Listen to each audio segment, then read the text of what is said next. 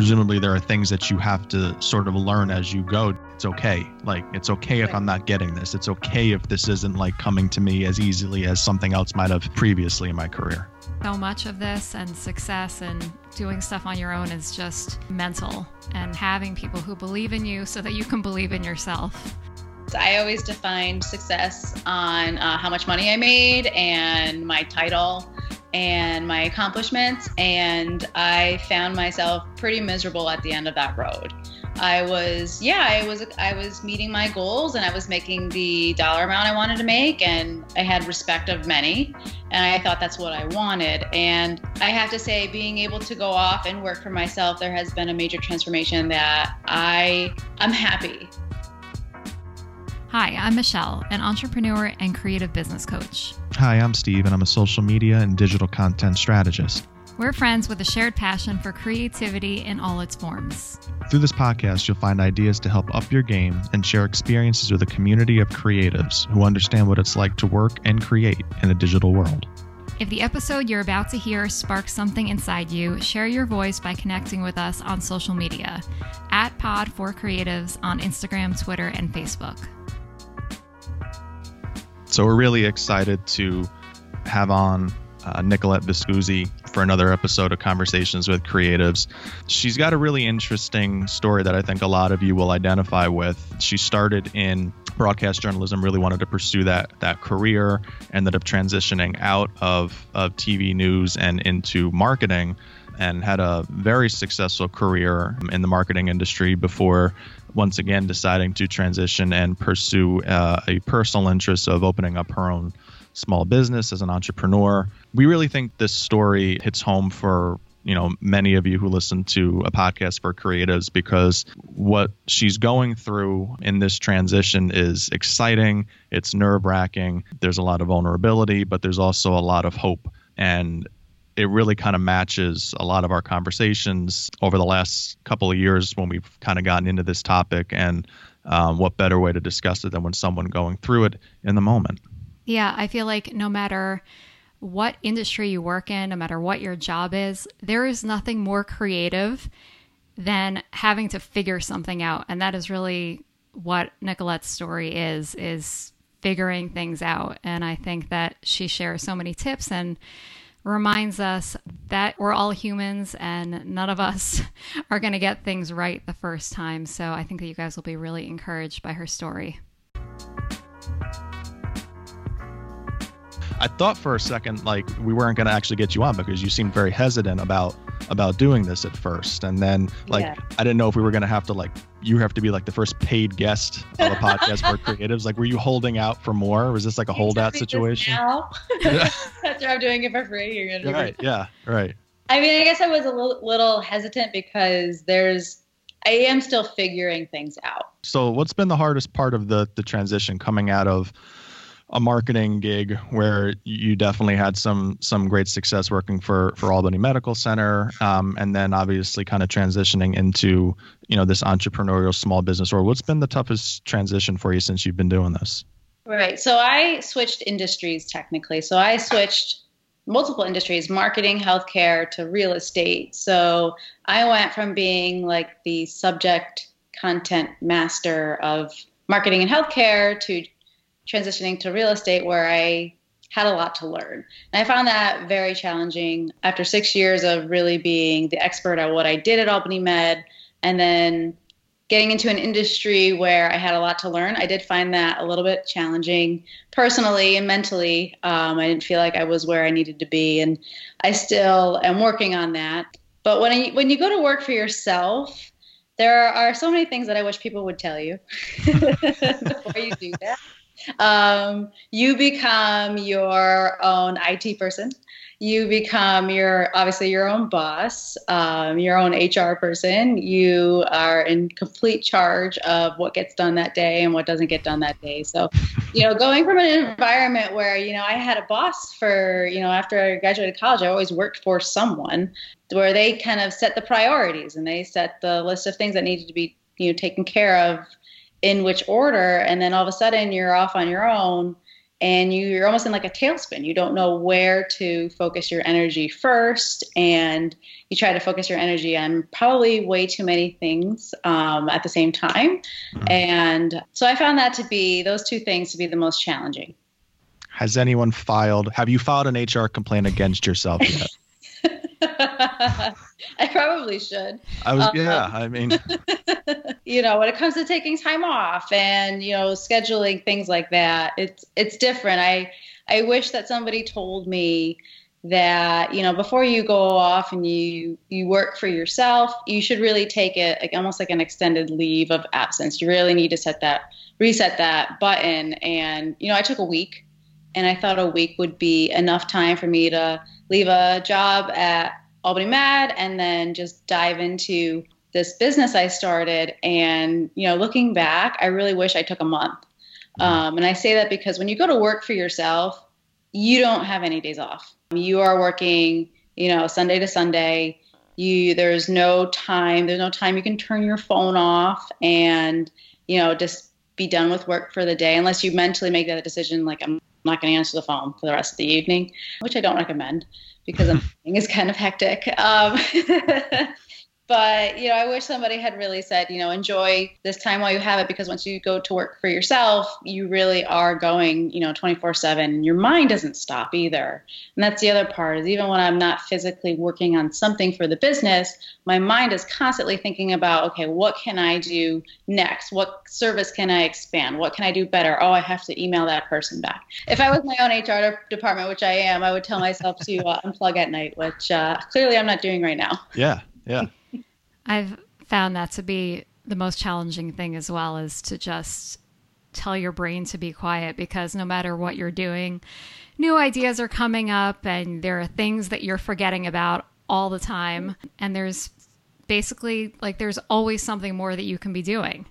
Right. No matter what, like I said, since I've been working for myself, I've never been bored. You're never going to be bored again. No, absolutely not. And I find that sometimes when I separate myself from work and I'm doing something else, so I do have several hobbies, that's when I get my best ideas, is when I'm actually not sitting down thinking about the business or thinking about what's next. I'm engaged in doing something else, is when that light bulb goes off. You're like, that's a great idea. You should remember that and really kind of just take a step back and just say, okay, if it's a good idea, it's going to come to me no matter what I'm doing right now.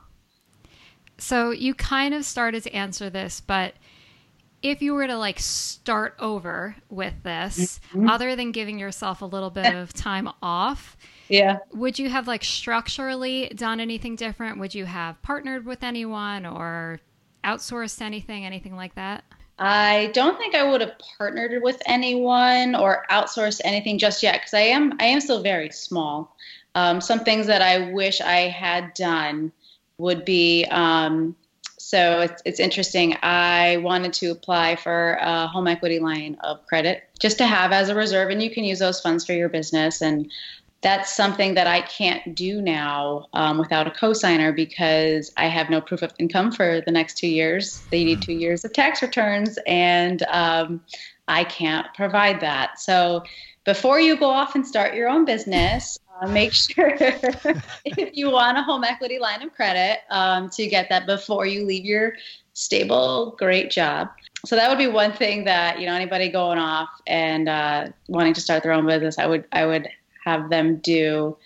And, there are a couple of things that I've kind of stumbled upon as I've gotten to know my business. That's the other thing, is I had this idea of what I wanted to do, and then I started doing it, and it's kind of transforming it. The more I'm doing it and the more I'm thinking about it, is just additional certifications and licenses. And a goal of mine is to become a real estate broker after being in the real estate industry since June. I initially didn't even have plans to become a real estate agent. I only wanted to manage properties that I have a stakeholder interest in. But I just said plans change, and in order to expand and grow to the level that I think that I can, I do need to get the real estate license, and then eventually I'd like to become a broker. So those are two things that I wish I had started a little bit earlier in the process. Right now, it's a 75-hour course to be a real estate agent. I started it in June. I took it online, which was a big mistake. Do it in the classroom. online because it will take you 4 months to finish it. So those are a couple of things that I wish I had known before, leaving your job and starting this. But there's nothing that's like a deal breaker. There are things that you can still do after you make that jump, but things would have been a lot easier and a little bit more smooth if I had done those things. So let's rewind back for a second. How did you get to the point of saying to yourself, okay, I'm ready to make this jump? You had this career, you were involved in a lot of amazing projects and amazing things that had incredible purpose. There was a presidential visit factored into that too somewhere. Is that right? Yeah, when I worked for nanotech. Yeah. Okay. So like there's obviously a lot of things that you were involved in from a marketing standpoint. What made you make that switch and such a hard right-hand turn? So I come from a family of entrepreneurs. I think, my father is self-made, my uncles, my grandfather, my brother. And I don't know if it, medically it probably doesn't run in your DNA, but mentally it does. I've always thought to myself that I could do something on my own. I didn't know what it was going to be, but I always wanted to work for myself because I felt that I had the skills to do it. And I could, that's where I could become, I think, most influential, and I could meet my real purpose is working for myself. So I always had the thought in the back of my mind that one day, I didn't know what it was going to be. At one point it was going to be a horse business, which I am very glad that I didn't do. Maybe down the road, but not right now. One of your passions, your hobbies. Yes. Yeah. So a long-term goal. But I always had a feeling that I wanted to work for myself and that I would be successful if I'd made that jump. And just the right opportunity came. The family business was expanding and they were going to hire a property management company. And I was approached by both my father and my brother separately. And they asked if it would be something that I would be interested in doing. And, I had to sit back and think about it for a while because, like I said, I knew I wanted to work for myself, but I wasn't sure exactly what I was going to do. I always thought it was going to be marketing and PR. Those two just come naturally. And it's funny because I feel like I actually end up using a lot of those skills in real estate. So the two worlds mesh perfectly. But I decided after 6 years at Albany Med, I really feel like Albany Med prepared me to kind of jump off the diving board and start this business. So I made the move. And I have to say that, I had some great mentors at Albany Med that also, when I went in there and I told them what I was doing, it was met with, I knew you were going to do this. Like I knew you were going to go one day, you were going to leave us and you were going to go work for yourself. We just always had that feeling about you because when it came to these brand new initiatives or businesses that the medical center, any of these new ventures that we would go out, you were always point person and you were always knew exactly how to take the vision to reality, to fruition. So we kind of had a feeling that this was going to happen one day. So that was a nice thing to say, when you're making such a traumatic move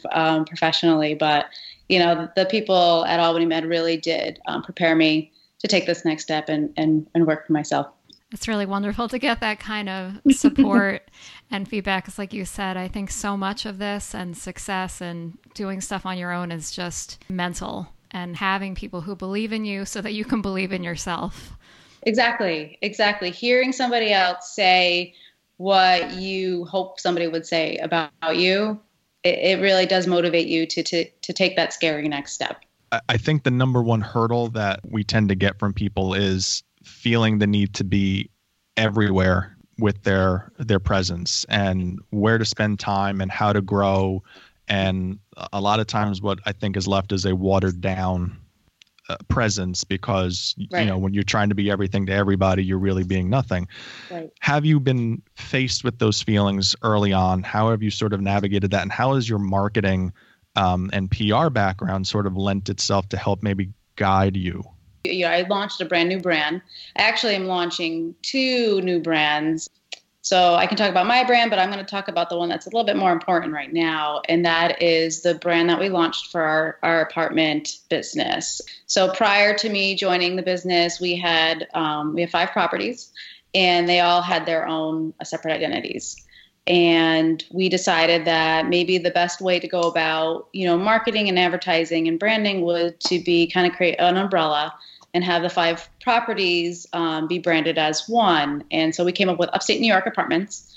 So we just recently launched a website with Braun Media, and we're super excited about it because it's the first time they've had a functional website to promote their apartments, which is That's awesome. Congratulations. A website for forever. But, we launched it in the beginning of September, so it's still a very new website.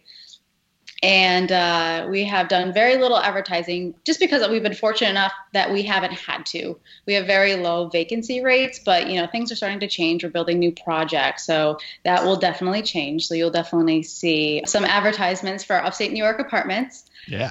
.com. If we will link up for sure in the show notes so everyone can see your beautiful new site. I'm shocked you're not wearing a T-shirt right now that just right across I don't have one yet. I tried to rush to get one made, and I'm really upset it didn't work out. So back to the Upstate New York Apartments brand. Like I said, we just launched a website. We're doing some social media because that seems to be where our audience is for the properties that we're concerned about filling.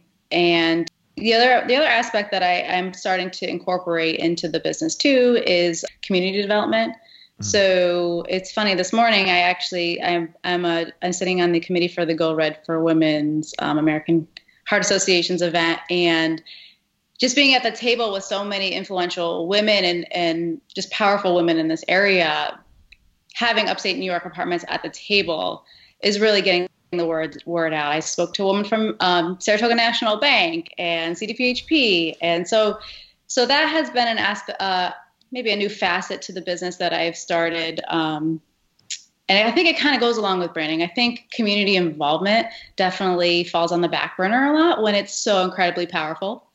And that's where you truly, that's where your word of mouth comes through is, I spoke to Nicolette. She works for Upstate New York Apartments. They have properties here. And those are people that have a lot of connections. So I think it gets, obviously you're doing it for the right reason, is to spread awareness that women are at risk for heart disease, but also it does have some networking benefits. Sure. I have been kind of conservative in what I'm doing with it. I do have some plans. We will have some advertising, some sponsorship, but really I'm having a little bit of a hard time identifying my audience for Upstate New York. I have an idea of age-wise for tenants, but that's obviously not your only audience. I have an audience of realtors and brokers, and so I've been working to identify them. And then for my company, which is I haven't mentioned yet because I really am not promoting it too much yet, is Letty Management Group. Letty is L-E-T-T-E. It's the last 5 letters of my name. I can't take credit for it. But so it's a full service property management company. I don't even have a website yet. I launched the Upstate New York apartment website first because that obviously was more important. But good things will be coming soon, and I'm really excited to take my brand that I'm 100% invested in and see where I can take it. Congratulations. It's really exciting. And I'm sure that when you have the time to, fully immerse yourself into that, or maybe fully is not correct because you're always going to be spread, but now you have some experience under your belt and you'll go about it more confidently. Yes. Thank you. Obviously, this is called a podcast for creatives, and someone listening to this might be like, what does real estate have to do with creativity? But I think running a business involves a ridiculous amount of creativity, right, and especially problem solving. So right. I know you said, you haven't been around that long, and you've been around long. I mean, some businesses last like a week.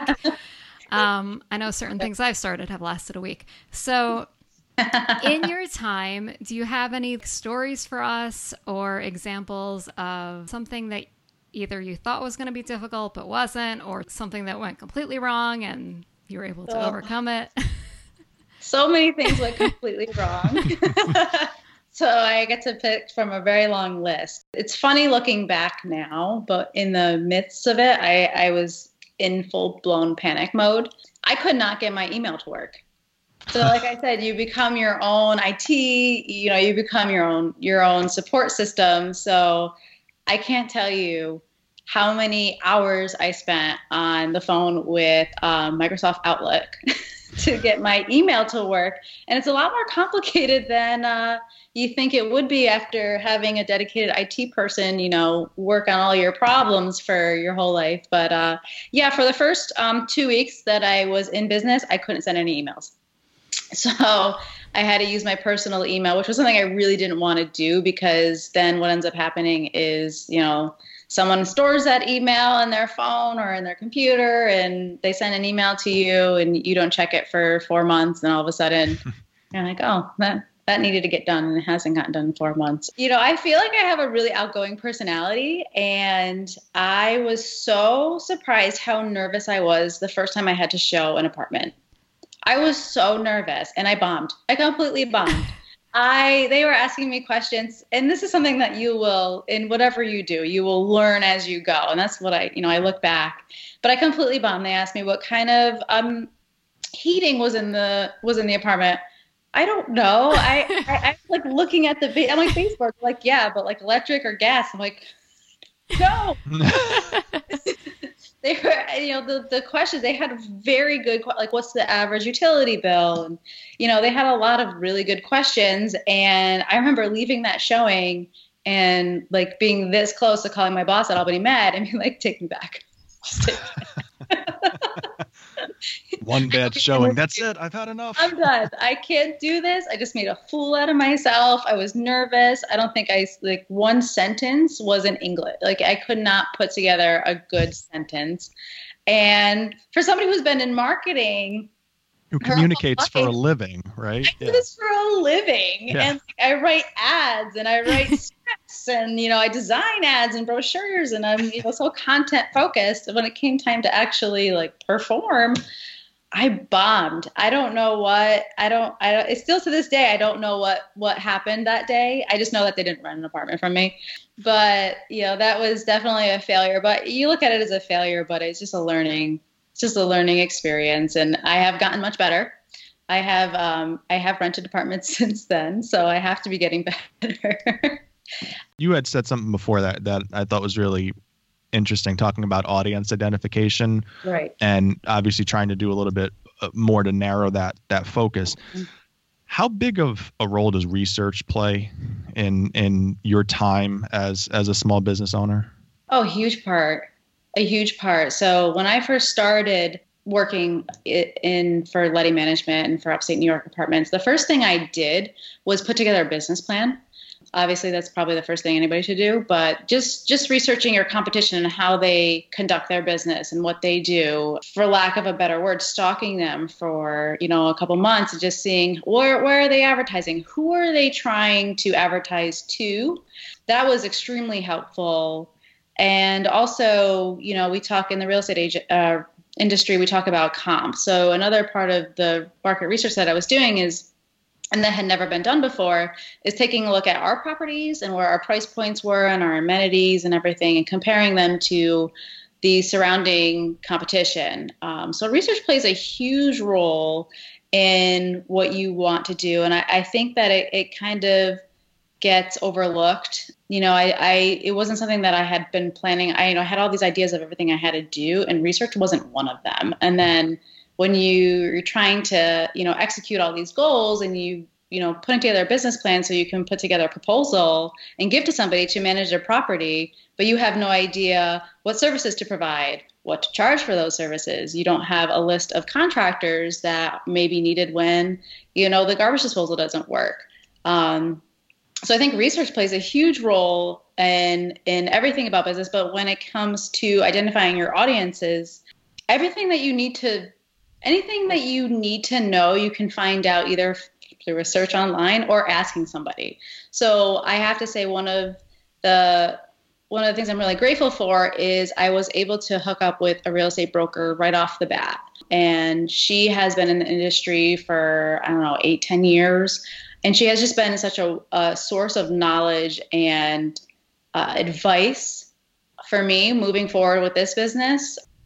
Questions about practically everything. I mean, we were talking the other day about service pets and apartment renting. And, most apartments charge pet fees when you have a pet. And when it comes to service animals, whether it be an emotional support animal or an actual service dog or, a seeing eye dog or those types of animals, there are all these new sets of laws that, landlords need to abide by. So research not only happens on the computer, but I think it also happens in having conversations. So I can't stress the networking, portion of if you're going to go off and start your own business, make sure you're really expanding your network, and don't be afraid to have a conversation with somebody who seems intimidating, because she was very intimidating. She knew everything. She was great at her job.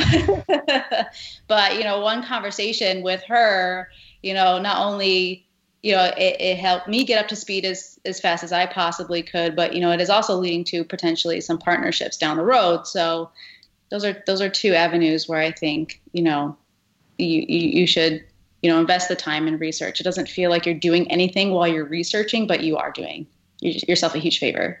How did you reach out to her? Did you just send an email, or were you at an in-person event? Because I know in theory, what you're saying sounds great. I'm an introvert, so I talk about this a lot on the podcast. I think that a lot of times I just assume that everyone else is too busy and better than I am. So right. Email is my safety zone, but do you have any tips for that? To reach out to people you're intimidated by? Usually I try humor, in-person humor. Yeah. Sometimes it works, sometimes it doesn't. But when it came to Kristen, fortunate for me, she had been working with my family and some other investors that I know of. And, I had bumped into her a couple times before I jumped and started my own business. And then one day, I don't even remember. I think I might have called her and asked her a question because I was at my wit's end. I couldn't figure out what to do in a situation, and I had access to her phone number. I mean, she has ads listed all over the internet. So I called her. I said who I was. I introduced myself, and I said, I'm sorry to bother you, but I really don't know what else to do at this point because I need advice. And she just opened up, and it was 30-minute conversation. We ended up laughing at the end.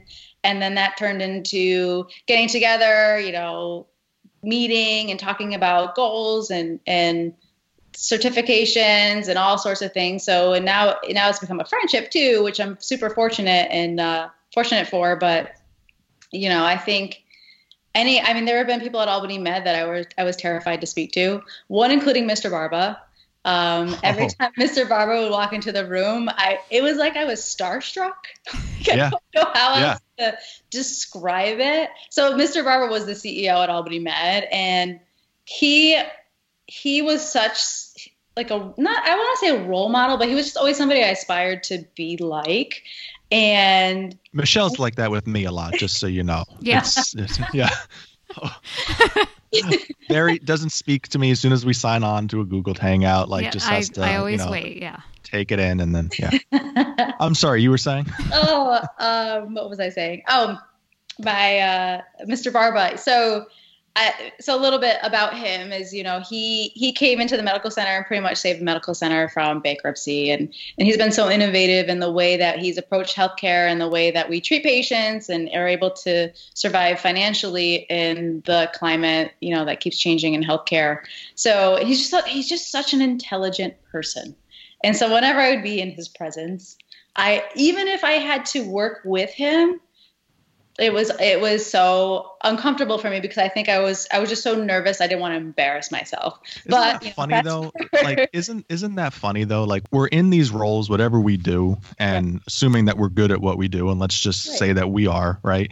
That even knowing that and even being confident enough in that, there's still this level of this person's not going to take me seriously, even when you know what you're saying is probably the best advice that you could possibly be giving, or whatever the situation might be. Right. If you can find out why, if you ever discover why that happens, No. Yeah, I don't know. I'm intimidated by most everybody, so it really. But I do remember, I did work on one event close to the end of my time at Albany Med where I was working very closely with Mr. Barba and his wife, and just having him look at me and say, "Thank you, you're doing an excellent job, Nicolette." I was like, "He knows my name."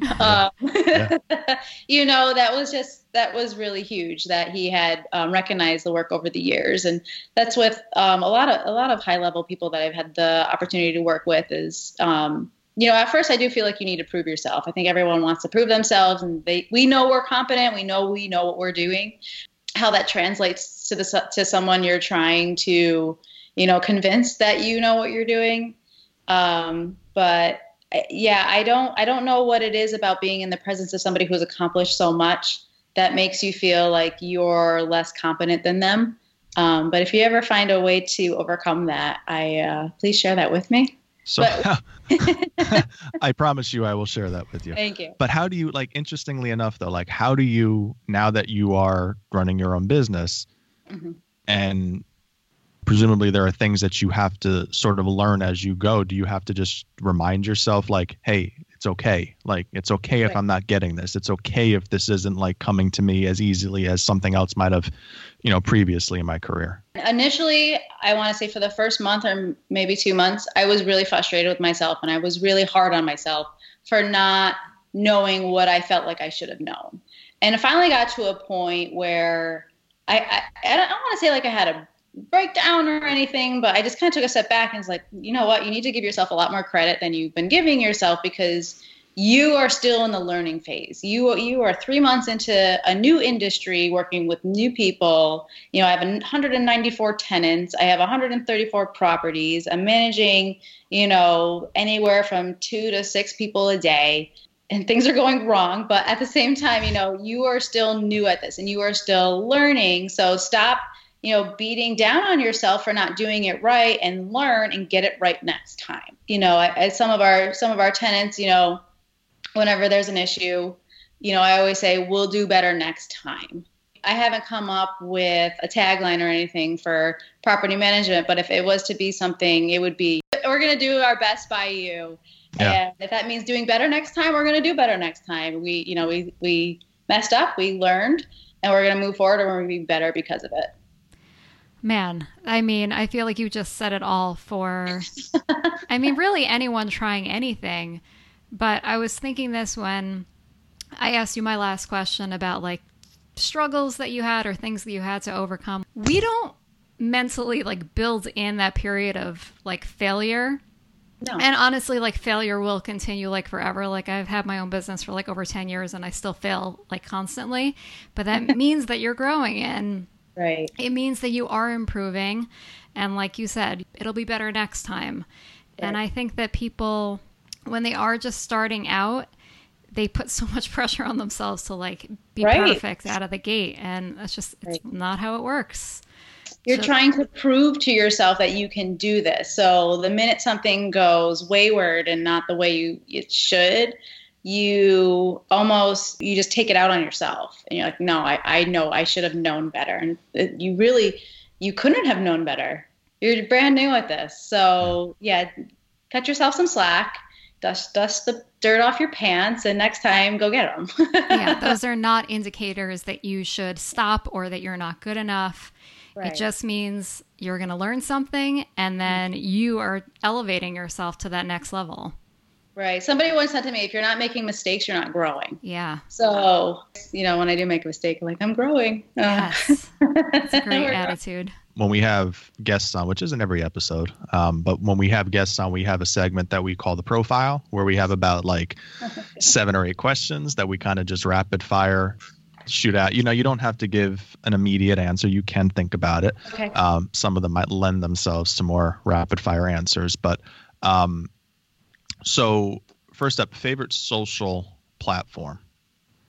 Instagram. Why? Well, one, I like photos, and I think it's the best photo platform, but I'm Instagram. You don't need to explain yourself to me.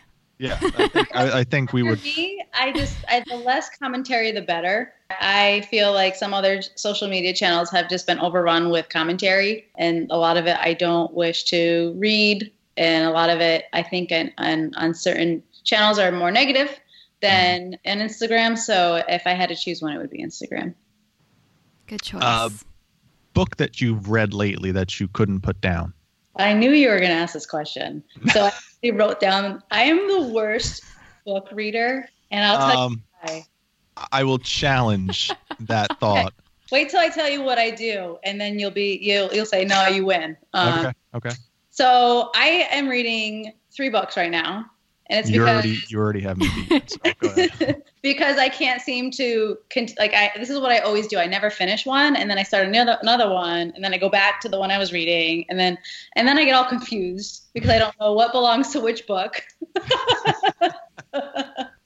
Right now, my reading choices are all over the map. So I just started this book called Justice, Mercy, and Humility. It's kind of like a Christian-based book by Rusty George, and a lot of it is not being so difficult on yourself and cutting yourself some slack. And when it comes to life, when it comes to your beliefs and how you conduct yourself, so that's been personally and professionally kind of feeding me. And I've also been reading Living with a Seal. Have you heard of this book? No, I haven't. You should check it out. I think you might like it. It's about an entrepreneur that invites a Navy SEAL to live with him and train him for 30 days. Ooh. And it is intense. And I don't want to give away. I did not get that from the title, but that sounds really cool. Thought it was really a SEAL. It's really a Navy SEAL. Okay. And it really changes. It changes his perspective on everything, on what he can accomplish and what, when to give up, when not to give up. And it's really good. Although I don't even know where I'm at in that book right now. And then I've also been reading The Accidental President. It's about Harry Truman and how he became he never believed that he would actually be president. But when he became president and everything he had to handle when President Roosevelt died. And it has been, I've never been a really big history person, but having it being told in a human way really has made it a lot more interesting. So those are 3 books that I'm reading right now. Really? All sound great. All over the map? Yeah. I encourage you guys to read them. Yeah. I may have to. I've been on a kick lately. I've read 1 book, and I'm very proud of myself for that because it's Dare to Lead by Brene Brown. Okay. We accidentally in our last podcast we discovered that accidentally we were both reading the same book unknowingly that the other one was reading the book, which is kind of it lent itself to the episode. Prior to that, I haven't read a book since Of Mice and Men when I was in 9th grade. So it's been a while. I thought you still get like the personal pizzas after you read a book, like from Pizza Hut. Remember, did you used to take part in that program? I did, but I have to say when I do finish a book, it's usually with a glass. I have a glass of wine and a pizza to celebrate. Okay. So like graduated to the adult program of the book club. I'm still very much in the elementary. Yeah. Okay. Yeah. Nice to know that there's another level of that program. Okay. What keeps you up at night? My phone.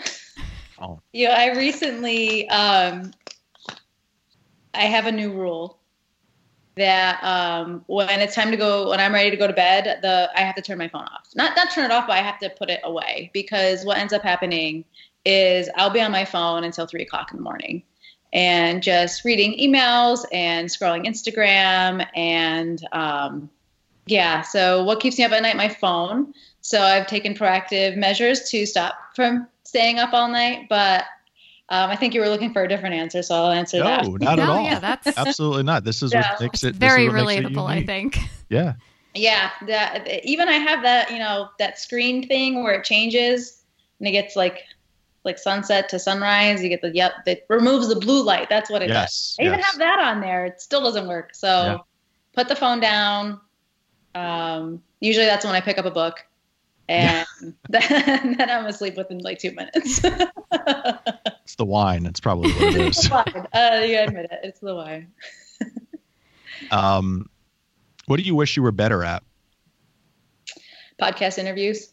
Oh, no, you've been amazing. You're very well spoken. Oh, thank you. I feel like I ramble a lot. What do I think I was better? Huh? Not at all. That would be really it. It's, I worked in TV for 5 years, and everyone was always like, oh, you do such a great job. And after being on, TV or writing something, I'd be like, that really was awful. Like that was awful. So I think public speaking, if I had to choose one, it would be public speaking. I wish I was better at. Wow. Well, I feel like you are a great speaker. Like, thank you. I'm the one who edits the audio of this. So I feel like I've become I notice every little and pause and just diction. And that's something that I really, I'm hard on myself for because I hear myself so much, but no, you're wonderful. Oh, well, thank you. Remember that, you hope somebody says something nice about you. Just did it for me. Thank you. What is the best piece of advice you've received? Just cut people some slack and cut yourself some slack. So I think for me, I've always held even complete strangers to the highest standards and haven't been the most empathetic person towards people. And somebody just once said to me, can you just cut them some slack? You don't know what's going on. And it has kind of revolutionized the way that I approach people and the conversations that I have with people. I am not so quick to assume the worst about somebody, that I do give people the benefit of the doubt. And it has transformed so many of my relationships. And I have so many more positive relationships because of it. And I think there are a lot more people in my life that are influential because of that shift, that I may not have had the opportunity to have a friendship with them or even a relationship with them if I had not had somebody say that to me. So I have to say that was probably the most influential thing someone has ever said to me, was, stop thinking the worst of people and just cut people some slack because they have a lot on their plate too. You're not the only one. That's really great advice. Yes. Really great.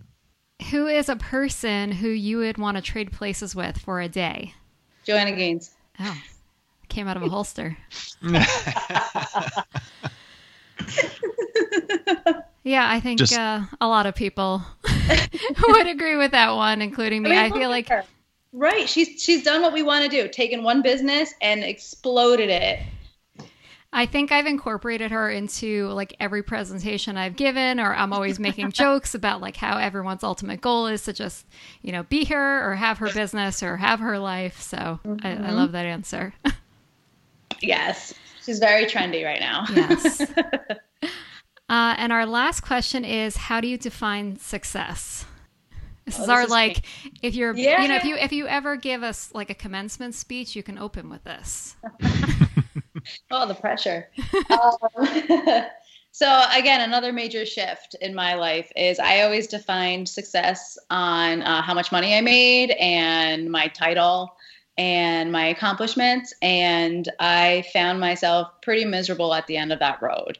I was meeting my goals and I was making the dollar amount I wanted to make, and I had respect of many.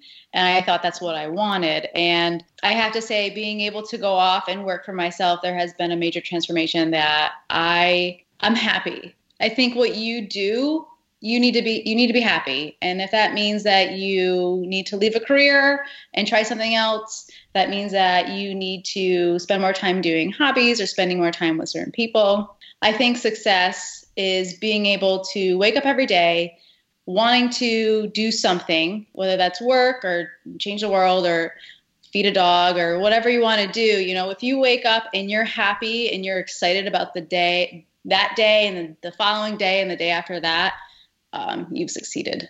You got these two brands. This answer can be two different answers. It can be the same answer. Okay. Where do you see them in 5 years? I see, I'm afraid to name drop, but I do see upstate New York apartments being on the same level playing field as Tri-City Rentals in the capital region. That's one of the bigger apartment businesses in the region, and I do see Letty Management Group growing to probably almost, I want to say, a comparable size to Burns Management, which is also one of the major groups in this area. I'm not saying I want to do exactly everything that they do, but I think the potential is there. So in 5 years, I think there's two major companies you're going to see a lot of great things coming from. That's awesome. So, well, can we do this again in 5 years? Do it earlier than that if you want, just to get an update at that point. It's like that question in the yearbook: where do you see yourself in 10 years? They should not allow 18-year-olds to write. Yeah, should have just ended it like everyone else does. Have a great summer. See you in the fall. Yep. Just keep in touch. Get out. Keep in touch. Right. Yeah. Because I look back and I'm like, that was a really dumb answer, and I'm nowhere near that. It's been 15 years or however long it's been. Yeah. I think even longer. I tell Michelle and I, we've told the story, or I've told the story a lot, but so I started interning when I was in college at Fox 23 up here. Yes. And my Fox 23. Your Fox 23, my Fox 23, myfox23.com. Right. And in the sports department, because I wanted to go into sports broadcasting. And I think I was there for like a month maybe. And I was done. Like, I just went, I don't want to do this at all. Yeah. And it's just this so this whole concept of what you're getting at about like being like, I can't believe this is what I said I'm going to do. And then all of a sudden it's just like the whole thing, just like the whole earth moves underneath your feet and you have no idea where you're going next at like 20 something years of age. So like at 18, at 21 doesn't get any easier. Right. And you actually hit upon something that I really wanted to talk about on this podcast is, I went to school to be a reporter and a news anchor. And from there, I went into PR and marketing, and then now I'm in real estate. So one thing that I would hope that, translate is, if you're not working in the industry that you went to school for and you studied for, it's not the end of the world. And actually those skills translate across multiple industries. So what you learned in college, what you did for your first job or your internships, those skills, or at least a subset of those skills, will translate into anything that you end up doing, that you end up liking to do. I keep telling all these kids going off to college, I'm like, you can go off and, get an art degree. Sure. But, there's a good chance you're not going to be running an art gallery in Rotterdam, New York. So you need to, make sure you have skills that translate into other industries. So, and it's not the end of the world. If you go to school to become an accountant and you turned out and you want to be a real estate agent, it's not the end of the world. They do math too. Yeah. I'm so glad you said that. I feel like every little piece of job experience you get, even if it's in a completely different industry, has an impact on you and helps elevate you to those levels. I feel like my little story that I always remind myself of is after I got let go from my job a long time ago, I ended up just freelancing at a few random like graphic design places around Hartford, Connecticut. And one of them was, I don't remember even the name of this place, and I didn't work there for that long, but I still use their filing system, and like the way that they name and organize their files on their computer is still the way that I do it today. So that's like just one little thing that I took from them. Right. That's exactly how you have to look at it too. I feel like you do work certain jobs, and each job brings you closer to what you're supposed to do. If you've enjoyed this episode, help us spread the word on social media. Tag us at Pod4Creatives and let us know what stood out to you.